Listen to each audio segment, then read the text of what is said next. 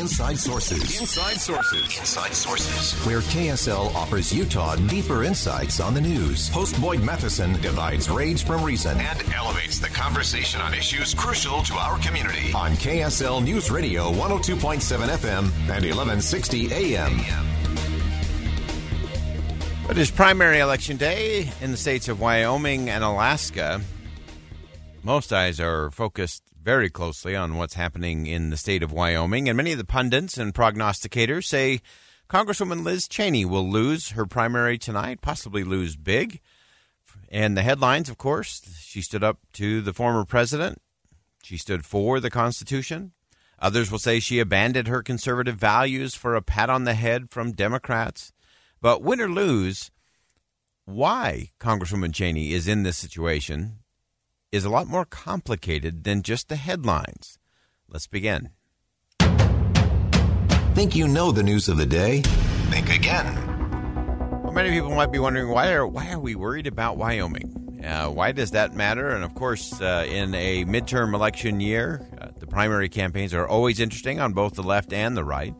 And this year, as Republicans seem to be poised to retake control of the House of Representatives, those incumbents that might be on the losing end of things, is always interesting to look at what is behind all of that action.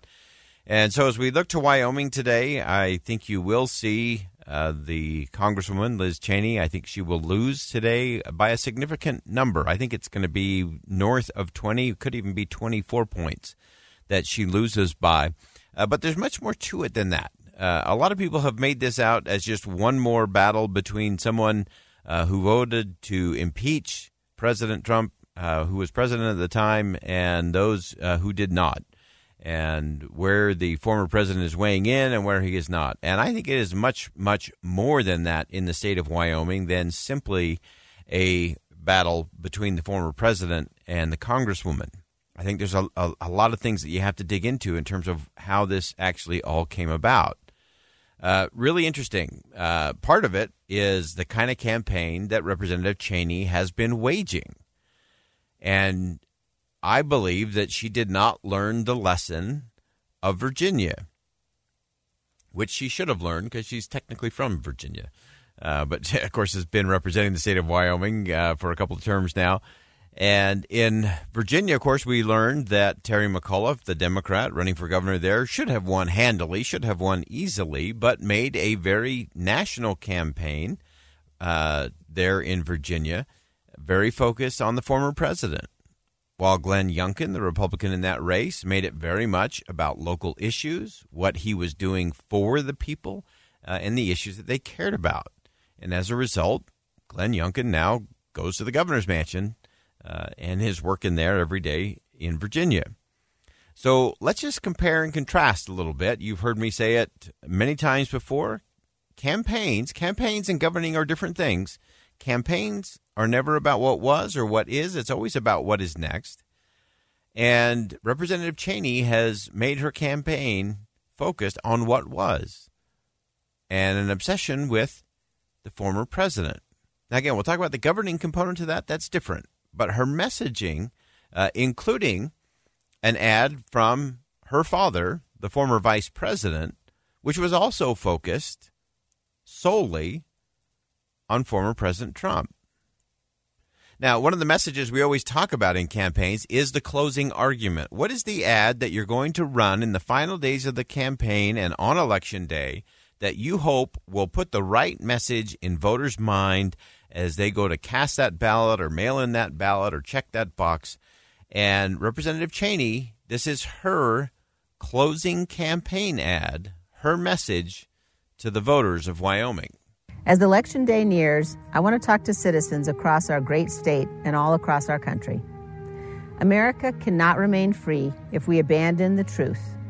The lie that the 2020 presidential election was stolen is insidious. It preys on those who love their country. It is a door Donald Trump opened to manipulate Americans to abandon their principles, to sacrifice their freedom, to justify violence, to ignore the rulings of our courts and the rule of law. This is Donald Trump's legacy. All right, so that is the closing argument. And you will notice that there was Nothing about the people of Wyoming, the policies that are important to the people of Wyoming, or even what the Congresswoman had done for the people of Wyoming. Now, I want you to listen to her opponent, who, again, in most polls is ahead by 15, 20-plus points going into Election Day today. Her opponent, Harriet Hageman, this is her ad, closing argument to the people of Wyoming. The EPA sued a local farmer in Worland for cleaning up an irrigation ditch on his own property. The EPA threatened fines of over $60 million. Harriet Hageman helped that farmer. She fought the D.C. insiders threatening his way of life and ours. And she won. When the D.C. insiders come after us, Harriet Hageman has always stood up for us, our families, and our way of life. I'm Harriet Hageman, and I approve this message. So that's Harriet Hageman, and again, standing up to insiders, standing for families of Wyoming, the Wyoming way of life. And so a very different feel and tone in terms of what that closing argument is. And granted, this was a very national campaign, so you had a lot of mudslinging coming from both sides leading up to this final day in Wyoming. But to me, the interesting thing is, again, the focus. Where is the focus? And I actually believe that Liz Cheney could have run a very different campaign. She could have talked about standing on principle. She could have talked about defending the Constitution. She could have stood up to upholding her oath of office, even when it wasn't popular. And that's a very different message. But she made it about a person. And again, you can have the debate over the former president and all that. That's just a separate issue. We're just talking about this campaign right now. And so I just think it's interesting that that's where she chose to lock in. And I think that was the big miss for her campaign from a communication strategy standpoint. And I think that Harriet Hageman did a good job of doing more to connect with the voters in terms of here's the message, here's why it matters to you. Now, you also have to recognize with Representative Cheney that she got sideways with a lot of her colleagues, not just over the impeachment of the former president, but on a host of other issues. You may remember that Liz Cheney, when she first got to the House of Representatives, she went after a lot of her colleagues who were up for re-election. That tends to get you a little sideways. Makes it harder to get that support as you go into that re-election cycle. So as you look at how she's approached all of this, again, it's kind of an interesting thing to look at in terms of, okay, now how do I work with this person, one of my colleagues, that I've gone after, or I've funded helped fund a challenger to them in their primary reelection. And so there's a lot of things under the surface, I think, that a lot of people are not talking about as it relates to Representative Cheney. And again, you can talk about the January 6th Commission, and you can go through all of those pieces, and there's lots of interesting things you can get into there.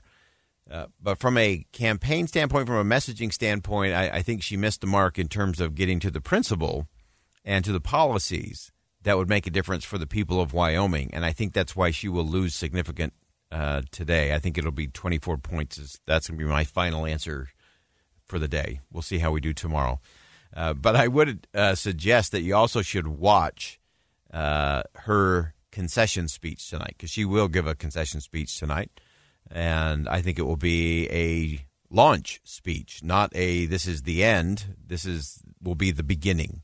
And I think she will launch. She probably won't launch a full-on presidential campaign, but she will position for that.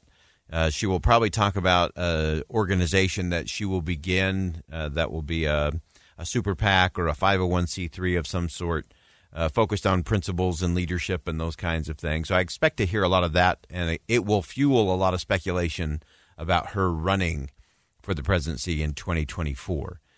So that will be an interesting thing to watch as well. So as always, it's just not the headline. You got to get underneath it and look at all of the points to figure out what it is that's actually happening. And the thing that I think we all have to get to is a little less in terms of party relationship and much more in terms of policy transactions that actually produce results. And if we, the people, focus on that as opposed to personality and politicians, we'll get better governance. And that is actually the goal. Think again With Boyd Matheson on KSL News Radio.